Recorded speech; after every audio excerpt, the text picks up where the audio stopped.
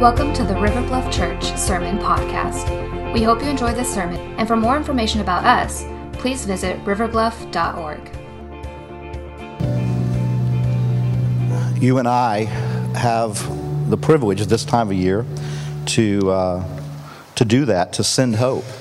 And we do that collectively as the body of Christ known as River Bluff through giving to a very special offering at Easter. And so we're going to be collecting our Easter offering all the month of April. Every cent of that offering goes to fund the work of missions on the North American continent, all over. And what it involves mostly, and what it goes to mostly, is planting churches. And so this offering is working to plant churches, especially in inner cities, urban areas in this season. And so I just want to encourage you, as you were watching that video, it took me back to my baptism. I just had a flashback to the day that I went public with my love for Jesus, and I thought about the numbers of people that God used to get me to that moment, and the sacrifice that they endured to put up with me to get me to that moment. One of the ways that you and I get to participate in baptisms like that is through the way we support. So I want to challenge you. As you're kind of going through this month, would you ask the Lord, would you just seek the Holy Spirit and give Him unhindered sway in your life to answer this question? Jesus, how much would you have me give this year? How much would you have me give so that others can hear the gospel? And then give accordingly. Now, this week not only kind of launches our annual giving to this great opportunity for missions, but we launched the week of prayer for North American missions. And in your newsletter, your bulletin, whatever you want to call that thing, there's a little multifold and a bookmark as well to help lead us throughout the week to pray for those who are already on the field. Some of those that our offering would go to support. And I want to encourage you to do this, because as much as they need us to give sacrificially, they also need us to pray. In fact, if you talk to most of them, they will tell you, when you ask them what is their greatest need, they'll tell you prayer. They'll ask you to pray for them. And so I want to encourage you to use this guide. There's also going to be an email, I think, coming every day this week into your inbox if you're connected to our email and our family here, that will send you, it'll be a link to about a 2.5-minute video that will give you even more information about those you're praying for, so that you can pray effectively and specifically for needs that they have. And I would encourage you to take the moment to click that link. But I want you to also know that our opportunity to engage in missions in North America doesn't end with just our giving and our praying. It also involves our going and our inviting. And I want to encourage you to be a part, to consider yourselves commissioned as a missionary to North America, right where you live, work, and play. And do that by inviting someone to celebrate the resurrection of Jesus with us in 2 weeks. And so we've tried to help you do that in a creative way. We've created invitations. They're on tables out of each exit. I want to encourage you to pick up an invitation. Some are about this size. Some are business card size. Stick some in your wallet and ask the Lord to give you opportunities to invite somebody to come with you, to join with you as you celebrate the resurrection on Easter Sunday on the 21st. Now, here's something that you need to know strategically about our times. Our services normally meet 9:30 and 11. You're the 11 o'clock crowd, so that won't probably mess you up too much. But if you're giving invitation, you need to realize that on Easter, our services are going to be at 9 and 11. There's no 30. Okay, so lose the 30 for Easter. Okay, our services are at what time? Very good. The first crowd had a little problem with that, but that's because there's a 9:30 crowd. So 9 and 11. So if you're going to come to the early service, you show up at 9:30. Half the fun is missed. Okay, so you want to plan to be here at 9. Give your invitation at 9, and they're actually written. Those times are written on those invitation cards. So I want to encourage you to do that. Now later in our service today, we're actually going to have the opportunity to pray over and commission some missionaries that are leaving River Bluff. this coming Wednesday going into Cuba for a week, and I'm really excited about that. Dave's going to be leading that, but Dave's not only going to be leading that missional work, he's going to be leading the mission of opening God's Word to us today. And so before Dave comes, I want to pray. I want to pray for him, I want to pray for us, and I want to pray for the work of missions on the North American continent. So join me as we pray together. Father, we come excited about Jesus. God, just in that moment, a moment ago, when you just gave me a flashback to the day I got to publicly tell people I'm a follower of Jesus through baptism. Lord, I thank you for the numbers of people who sacrifice so much. I think about people that I never even met who built a church on Midland Park Road years ago and formed and planted that group, that one day I would hear the gospel presented in such a way that it made sense to my little pea brain. And I would know of the saving power of Jesus for me. God, thank you for that. Thank you for those who sacrifice. So God, I pray for myself and Kathy. I pray for our household, and I pray for this church, your people at River Bluff. God, that we would open our hearts generously to give to the work of planting churches all over our continent. So Holy Spirit, speak to us, guide us, direct us in how we should sacrificially and generously give over the coming weeks. Help us hear from you and be obedient to that call. And Lord, I also give you thanks that we get to participate in that. But we come now, right now, praying for those who are on the field. God, they have so many needs. They have sacrificed so much to go to plant a church somewhere, to serve in urban centers, God. And I just pray right now, by the power of Jesus, God, you would meet every need that they have. You would inspire them. You would encourage them. Some of them, God, that are in little small environments right now, proclaiming the gospel, proclaiming the beauty of Jesus. I just pray that you would empower them and meet every need they have. And God, if you could use us to be a part of meeting their needs from your riches and glory that you pour through us, God, I pray that you would do that. And Lord, I also pray for us as you have given us the task, the beauty, the opportunity, the privilege of being your missionaries, being sent out in the name of Jesus where we live, work, and play, to take the gospel everywhere we go. And so I pray that as we're in this season of thinking about how explicit we need to be with the beautiful gospel of Jesus in our own lives and in the lives of those we encounter, God, that you would just saturate our hearts and minds with the beauty of Jesus, so much so that every encounter that we have, every conversation that we have will somehow drip the beauty of Jesus, the good news that we have in him. And so, God, I pray now for my brother Dave as he comes to open your word to us, as he brings your message, God, that you've poured into him, so that we might really make so much of Jesus. I just pray for him now, hiding behind Calvary's cross. God, speak through Dave. I pray, Holy Spirit, that you would stir and just knead in our hearts to make our hearts receptive to the seed of the gospel being planted again, so that we might grow. We might be transformed into the image of Jesus more today than we were when we entered this place. Jesus, we love you. We give thanks for you. We thank you for your good news found only in you. And it's in Jesus' name we pray, and all God's people said, amen. Thank you, Joe. Well, this morning we are continuing in the Explicit Gospel series.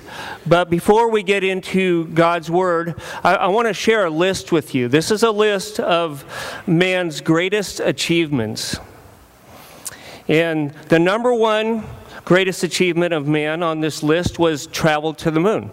That's a pretty big achievement, wouldn't you agree? Number 2, created electronic devices.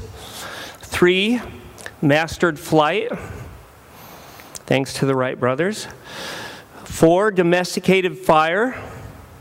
5, created writing. 6, created photography. Where's Frank? That's a good one, huh, Frank? 7, theories of relativity in quantum mechanics. I don't understand it, but it's one of man's greatest achievements. Number 8, the theory of evolution. I don't know how that made it onto one of man's greatest achievements, but it's here on the list. This next one I know my daughters will appreciate. Created music. Number 10, developed vaccines. Number 11, created the internet. Thank you, Al Gore. Number 12, created nuclear power. Number 13, language. I didn't know that man invented language. That was one of his greatest achievements. This next one, number 14, is one that hasn't been proven yet, but it made the list, and it says, won an argument with his wife. And then last on this list, number 15, is conquered Mount Everest. So these are man's greatest achievements. And yet, despite man's great and wonderful achievements that we have here on this list, as we talk about the gospel does not make much of man, but rather it makes much of Jesus Christ. And none of these achievements would even be possible apart from God's working in our lives. So what I'd like to have us do this morning is to take a look at Ephesians chapter 2. And we want to begin by looking at verses 1 through 3. So let me read that for you. It says, and you were dead in trespasses and sins. That's talking about being spiritually dead there. In which you once walked, following the course of this world, following the prince of the power of the air, the spirit that is now at work in the sons of disobedience, among whom we all lived in the passions of our flesh, carrying out the desires of the body and the mind, and we were by nature children of wrath, like the rest of mankind. So this is what life is like apart from Jesus Christ. This is God's word through the Apostle Paul to us saying, this is what life is like apart from Jesus Christ. And it says 3 things in there that we are doing as we live apart from Jesus Christ. It says we're following the course of this world. Well, I don't know about you, but as I take a look at the world around me, I don't know that that's a good course to follow. The world is messed up.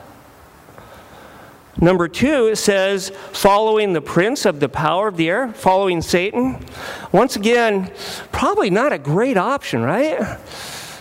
And then the third thing it says is that we carry out the desires of the body and the mind. And I don't know about you, but I know that I don't want to be carrying out the desires of my body and mind because they're not always good and right and holy.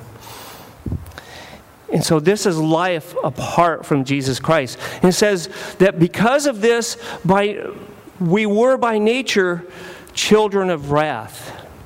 When it says that we were by nature, it's talking about our sinful nature. It's talking about the fact that we have sin in our lives, not just because we sin, but because we each have this sinful nature that we're born into the world with.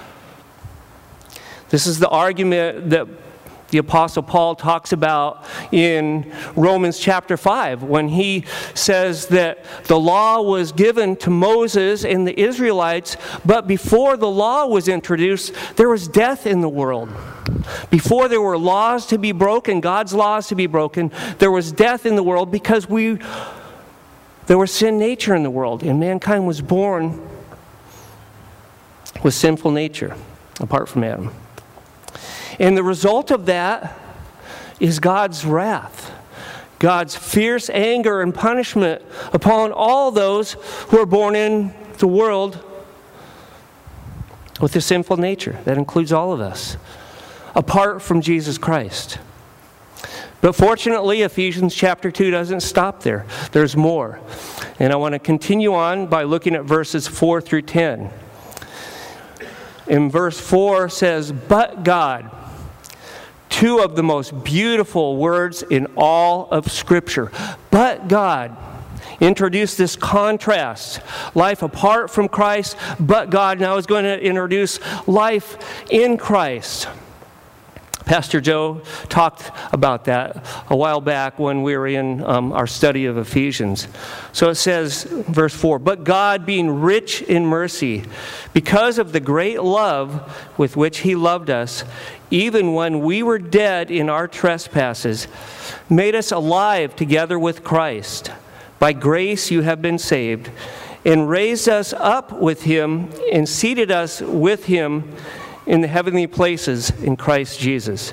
I want to stop there for a sec because I want to explain what Paul's talking about here when he says that you were made alive together with Christ and you were raised up with Him and seated with Him in the heavenly places. Because you see, this book of Ephesians was written as a letter. And for us to understand the letter, we can't just take this one chapter alone. We have to look at the whole letter. And the letter wasn't written initially with verses and chapters. When was the last time you wrote a letter? Did you write it with verses and chapters in it? That'd be kind of weird, wouldn't it? I've never written a letter in my life and broken it up into verses and chapters. It's just one thought continuously to whoever I'm writing the letter to. And the same thing is happening here as we take a look at the book of Ephesians. So for us to understand what Paul is talking about here in verse 5 and 6, we need to go back to chapter 1, verse 20. And it won't be up on the board here, but in chapter 1, verse 20, Paul says, "And God raised Jesus up from the dead." Not because of His sins, because of our sins. He raised Him up from the dead, and He seated Him next to Him in the heavenly places. And so as we get to chapter 2 here, and we take a look at these verses, there's something very important that's going on that we need to be aware of.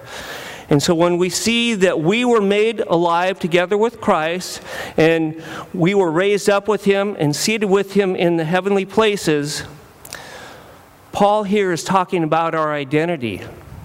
Paul is talking about the fact that God sees as what is true of Jesus Christ is now also true of us. Because of Jesus Christ.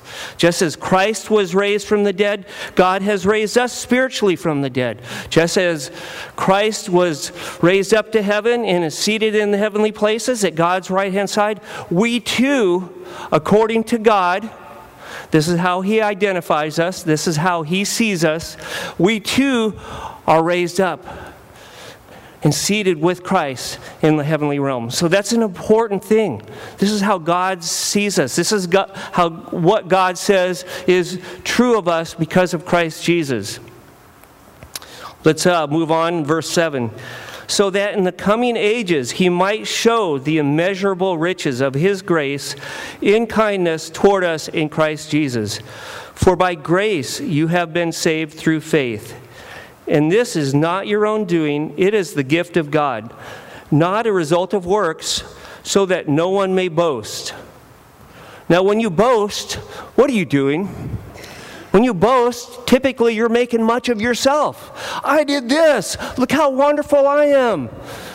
All the attention needs to be on me. That's boasting. And we typically don't like people that boast, do we?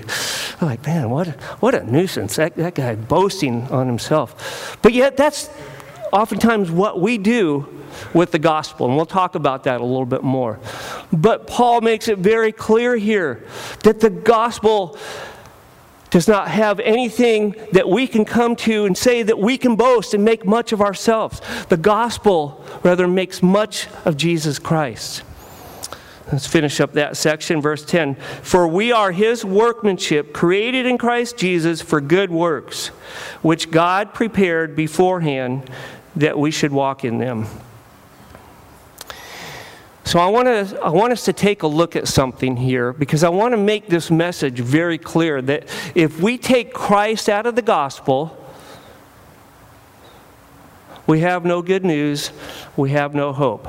And so what I want to do is I want to take a look at those verses there, 4 through 10, to begin with. In every place where it says together with Christ or in Christ or in Him.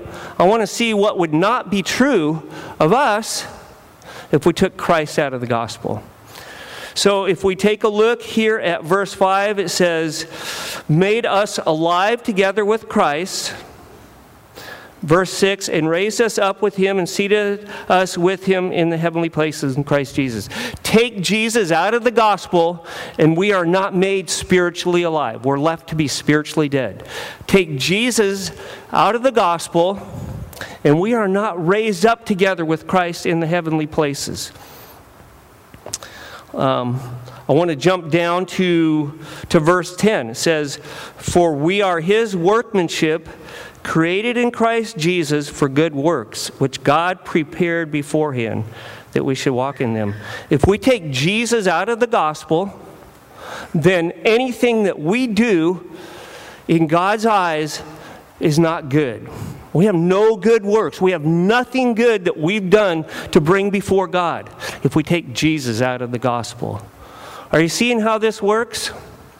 I want to make this even a little bit more clear to you. So what I want us to do is to take a look now at Ephesians chapter 1, starting in verse 3 and going through verse 14. And I want us to take a look at it and do the same thing that we just did. Every place that it says in Him, in Christ, together with Him, let's take a look at what that says, and let's take a look at what would be true of us if we took Jesus out of the gospel. So, verse 3 in Ephesians chapter 1 says, blessed be the God and Father of our Lord Jesus Christ, who has blessed us in Christ, the key words, in Christ, with every spiritual blessing in the heavenly places. If we take Christ out of the gospel, we have no spiritual blessings in the heavenly places. Verse 4 goes on to say, even as He chose us in Him before the foundation of the world, that we should be holy and blameless before Him. If we take Jesus out of the gospel, we are not holy and blameless before God, and we're in deep, deep trouble.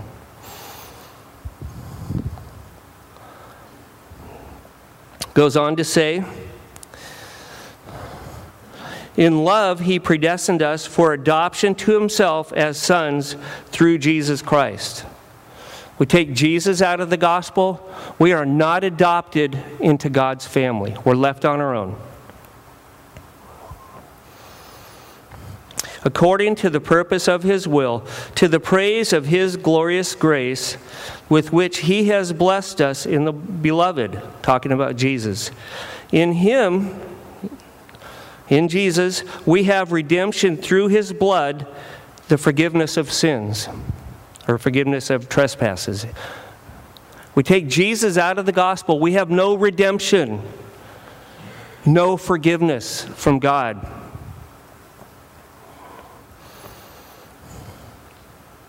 According to the riches of His grace, which He lavished upon us in all wisdom and insight, making known to us the mystery of His will according to His purpose, which He set forth in Christ Jesus. If we take Jesus out of the gospel, we have no hope of knowing God's will.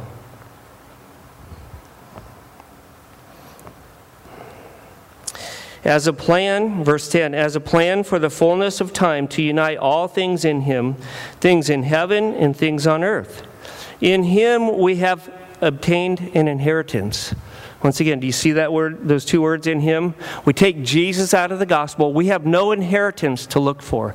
God has promised us, because of the gospel and because of Jesus, that we have this amazing inheritance to look forward to. God Himself. But if we take Jesus out of the gospel, we have no inheritance.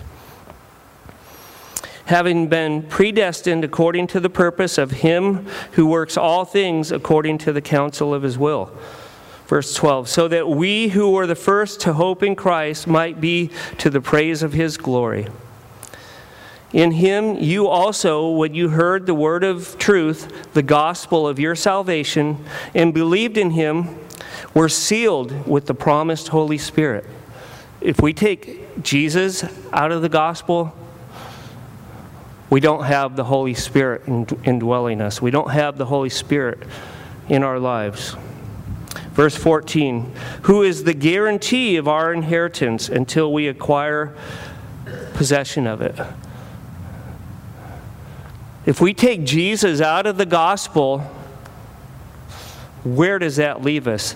That leaves us right back at Ephesians 2, verses 1 through 3. And so you see, Jesus is essential to the gospel. And that's why I say the gospel does not make much of man. It doesn't make much of us. It makes much of Jesus. Because without Jesus, we're following the course of this world. We're following Satan. And we're living according to the desires of our body and our mind. Not a good place to be in. Now, in those verses there, in verses 3 through 14, 3 times the phrase is mentioned, to the praise of His glorious grace, or to the praise of His glory. Verse 6 says, to the praise of His glorious grace. Verse 12 says, to the praise of His glory. Verse 14 says, to the praise of His glory again. Now, what are we doing when we praise somebody? We're making much of them. When I praise somebody, am I making much of myself? When I praise my wife for the delicious meal that she made and that all I did was get to eat and enjoy it, am I making much of me? No, I'm making much of her. I'm just the recipient that gets to enjoy what she did. And so, whenever we're praising somebody, we're making much of them. We're not making much of ourselves. And Paul makes it very clear here that the gospel is to the praise of the glory of Jesus Christ. So I hope you can see that the gospel does not make much of us as mankind, but it makes much of Jesus. I'd like to have us now take a look at somewhat of a parallel passage to what we find in Ephesians 2 at the beginning of the chapter there. And this is Colossians chapter 1, verses 15 to 23. Because I want this message to be very, very clear. The gospel does not make much of us. It makes much of Jesus. So starting there, Colossians chapter 1 and verse 15, it says, He is the image of the invisible God, the firstborn of all creation. For by Him all things were created in heaven and on earth, visible and invisible, whether thrones or dominions or rulers or authorities. All things were created through Him and for Him. And He is before all things, and in Him all things hold together. Let's stop and think about that for a second. Is this making much of us? No, it says, Jesus. All things were created through Him. All things were created for Him. And He is the one that holds all things together. This is the one that we are to make much of in our lives. This is the one that the gospel is making much of. The one that through and for all things were made. And the one who holds all things together. Can we do any better than that? No, we can't even come close to that. This is the one that the gospel is making much of.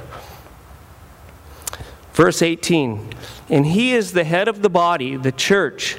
He is the beginning, the firstborn from the dead, that in everything He might be preeminent. That word preeminent means superior or above all things. Verse 19, for in Him all the fullness of God was pleased to dwell, and through Him to reconcile to Himself all things, whether on earth or in heaven, making peace by the blood of His cross. And you who were once alienated and hostile in mind, doing evil deeds, He has now reconciled in His body of flesh by His death, in order to present you holy and blameless and above reproach before Him. if indeed you continue in the faith, stable and steadfast, not shifting from the hope of the gospel that you heard, which has been proclaimed in all creation under heaven, and of which I, Paul, became a minister. Verse 23 says, don't shift from the hope of the gospel.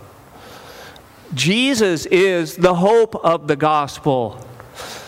We saw very clearly that if we take him away from the gospel, there's no hope. Jesus himself is the hope of the gospel.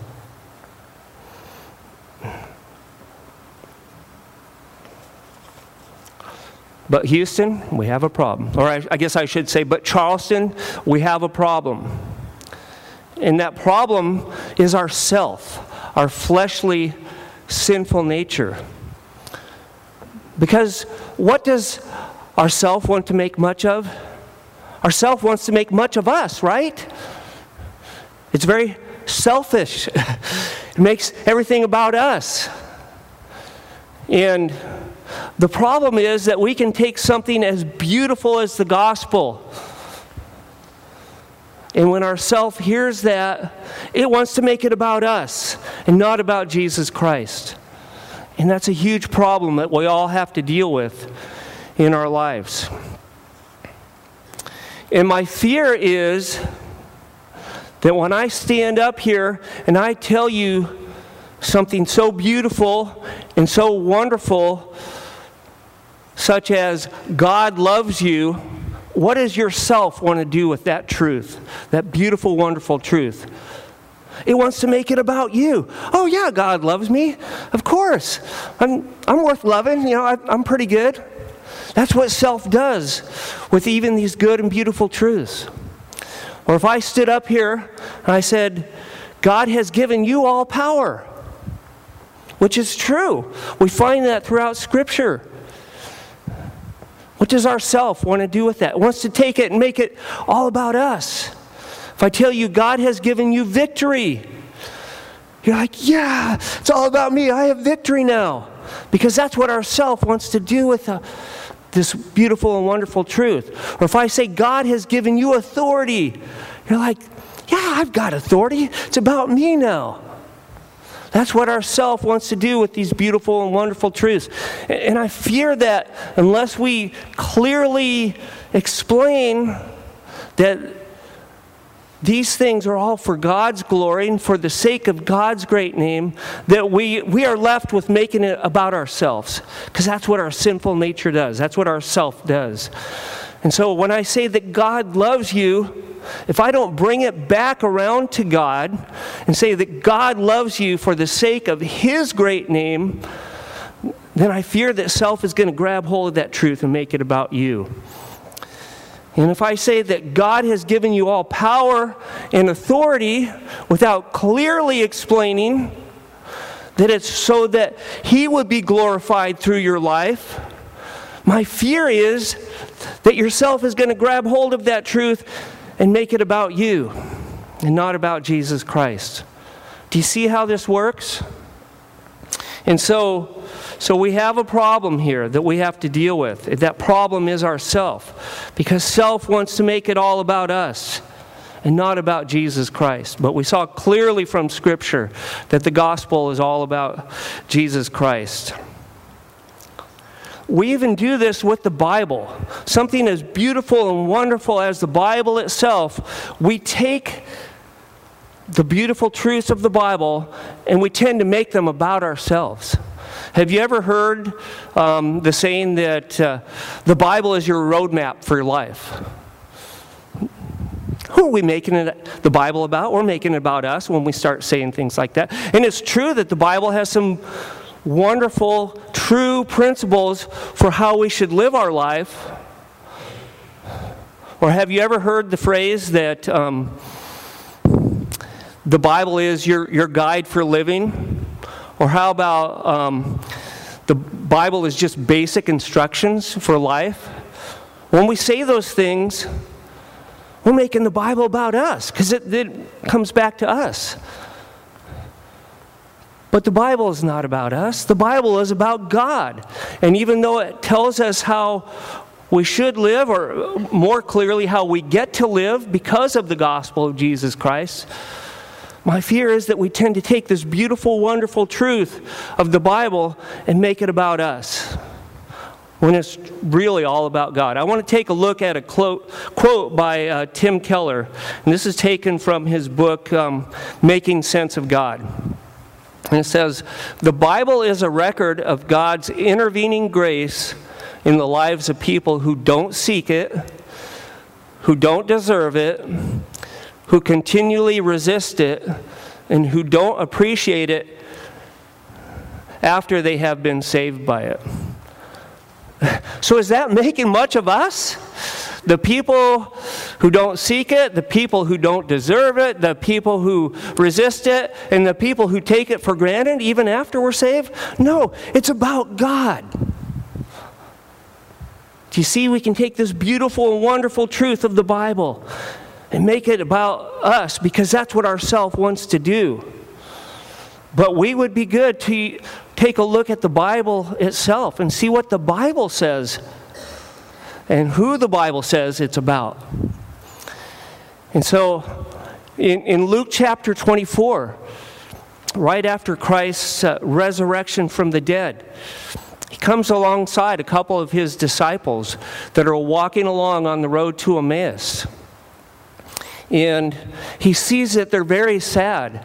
And he says, "Why are you so sad?" And they look at him like, "Are you the only one in all of Jerusalem who hasn't heard what happened to Jesus?" You see, they didn't recognize him as Jesus when he was walking along with them. I don't know how that worked, but they didn't recognize him as Jesus. And they say, "Are you the only one who hasn't heard what happened to Jesus? We were hoping that he would be the Messiah that was coming to save Israel." And Jesus continued to walk along with them, and they invited him to come stay with them. And says, when they sat down and he broke bread with them, suddenly their eyes and the eyes of their heart were open to see that this is Jesus. And it says, Jesus then took them through all of Scripture, Moses and the prophets, the Old Testament, interpreting to them all that it said about him. So the Bible itself is saying that it's not about us. It's about Jesus. Or take, for example, from John chapter 5. Jesus has an encounter with the Pharisees. And during this encounter, Jesus says, "You are looking to the Scriptures to find eternal life when the Scriptures are all about me." You see, the Bible itself says that the Bible is not about us, but it's all about Jesus Christ.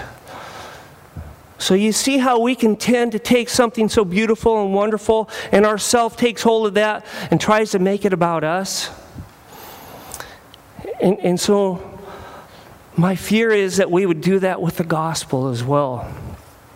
And I don't want us to do that. I want us to make the gospel all about Jesus Christ, because that's what God's Word makes it about.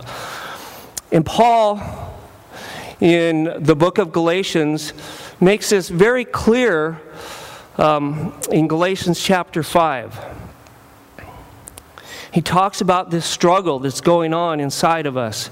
This struggle between self, that fleshly, sinful nature, and God himself. Self trying to make our lives all about us. And the Holy Spirit trying to make it all about Jesus. And in Galatians chapter 5, verses 16 and 17, he says this, "But I say, walk by the Spirit, and you will not gratify the desires of the flesh. For the desires of the flesh are against the Spirit, and the desires of the Spirit are against the flesh. For these are opposed to each other, to keep you from doing the things you want to do." Paul talks about this in a little more detail in Romans chapter 7. But do you see this struggle, this tension that's going on inside of us? Our self wanting to make much of us. The Holy Spirit here wanting to make much of Jesus. Because you see, one of the primary functions of the Holy Spirit is to point us to Jesus Christ and to what He's done, to point us to the gospel of Jesus Christ. That's all about Him. The Holy Spirit wants to make much of Jesus in our lives. But not only that, the Holy Spirit wants to produce the character of Jesus Christ in our lives. If we were to follow Galatians chapter 5 down a little bit further, we'd come across the fruit of the Spirit: love, joy, peace, patience, kindness, goodness, gentleness, self-control. That's what the Holy Spirit is producing in our lives as we walk with the Holy Spirit. But the fruit of the Spirit is describing a person. It's describing the person of Jesus Christ. And so the Holy Spirit is at war with ourself. And the Holy Spirit is making much of Jesus and is producing the character of Jesus in our lives.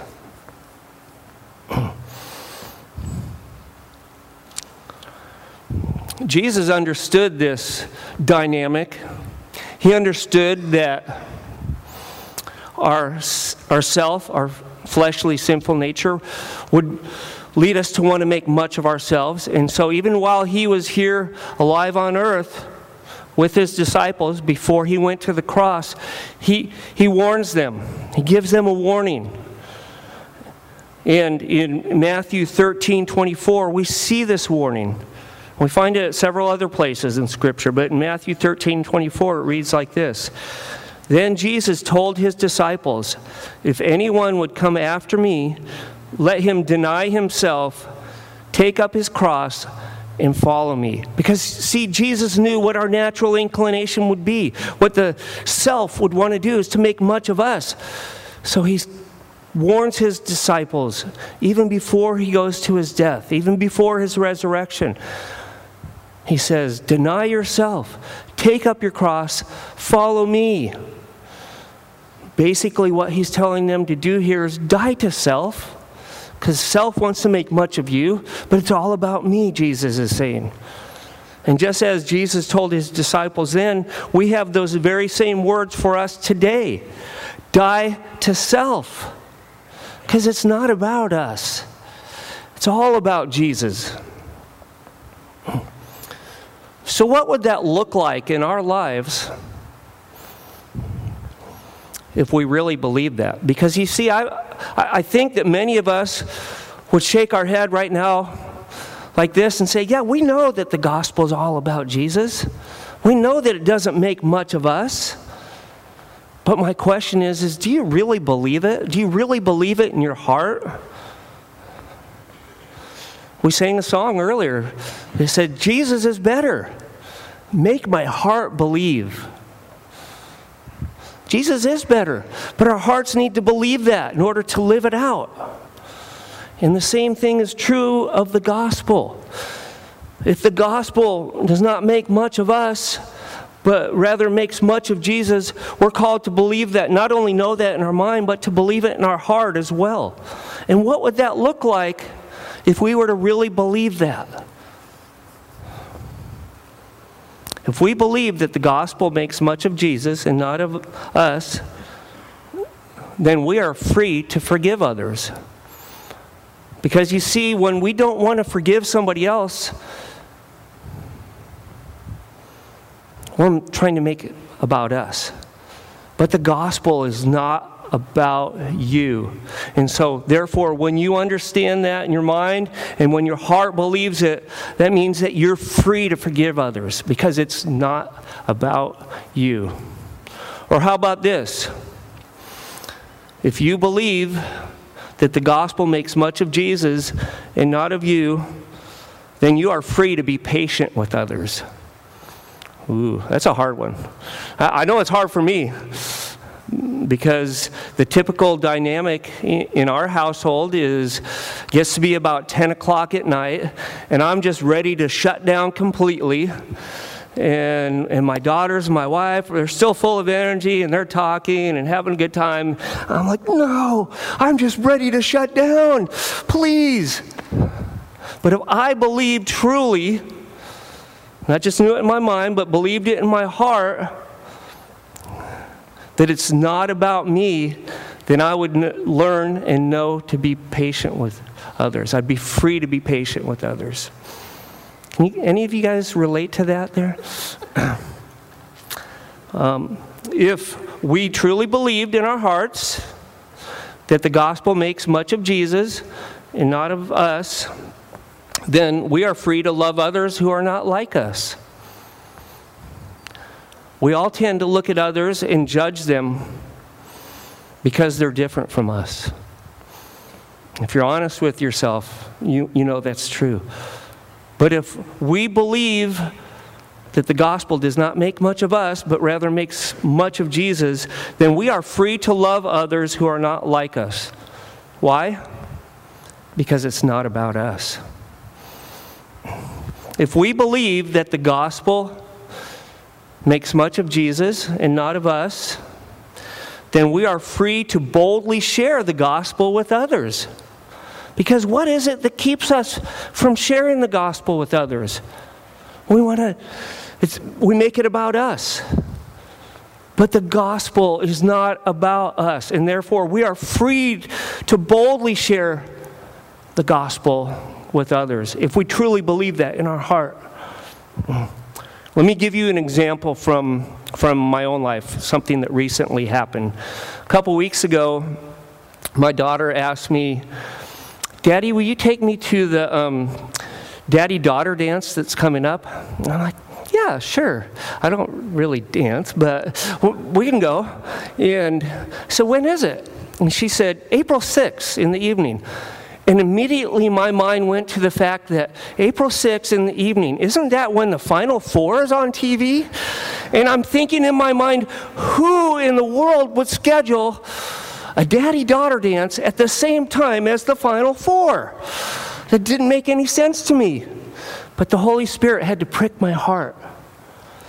And the Holy Spirit had to remind me, it's not about you. And so, yes, I did take my daughter to the daddy-daughter dance last night. And we had a wonderful time. And I attempted to do what you might call dancing. So, it's not about us. And my prayer for us, and I'm going to pray here in just a second, is that we would understand that the gospel makes much of Jesus and not about us. And what that looks like in our lives. But remember that I said that the book of Ephesians was originally written as a letter? Well, it was written as a letter to the churches in Ephesus. So this thing that we call the book of Ephesians was a letter that somebody read before church, just like I'm now preaching before the church. This was read as a letter before a church. And we're not going to take the time to follow it right now, but if we were to read the rest of Ephesians chapter 2 from verses 11 through 22, we would see Paul talking about the church that God is gathering together.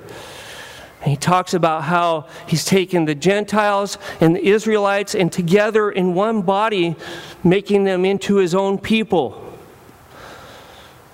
And so, even though this speaks to us as individuals that the gospel is making much of Jesus and not making much of us, even more so, we take this truth together as the church. And we can see that we are to make much of Jesus together as the church, not just as individuals, but as the church, because that's how that letter was originally written, to a group of people gathered together, worshiping God together. And so we are called to make much of Jesus together as the church of River Bluff. And lastly, if we were to trace the message of the gospel all the way through to the very end of the Bible, we come in Revelations chapter 19 to this scenario where there's the wedding feast of the Lamb. And God describes the church, Big C Church, all the churches together, River Bluff, all the churches in Charleston, all the churches throughout the world, as the bride that He's gathering and preparing for His Son. And just as a bride hopefully makes much of her husband, we are called, not only as the Church of River Bluff, not only the churches in Charleston, but all the churches throughout the world, we are called as the bride of Christ to make much of Him. So this is a message that we take individually, but it's more so a message that we take all together. First and foremost as the Church of River Bluff, but also together with other churches throughout the world to make much of Jesus, because that's what the gospel does. So let me pray for us. Father God, we thank You for the gospel. We thank You that when we were dead, You made us alive together with Christ. We thank You that now You see us and You say that what is true of Jesus is also true of us. And my prayer for us as the people of River Bluff, as the family of River Bluff, is that we would see and understand this truth and that we would believe it in our hearts, that the gospel does not make much of man, does not make much of us, but rather the gospel makes much of Jesus. And then I pray that we would see how that frees us to forgive others and love others and to boldly share the gospel with others and to be patient with others as we believe that in our hearts. And so that is my prayer for us as the family of River Bluff. We thank You for being a good, great, and amazing God. And we thank You that You didn't make it about us, but that You've made it all about Jesus Christ. This I pray in Jesus' name. Amen.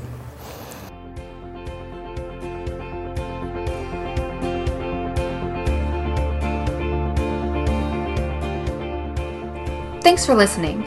If you're in North Charleston this Sunday, please consider visiting us at our 9 o'clock or 11:30 services. We'd love to see you. Again, for more information, visit riverbluff.org. Now go change the world.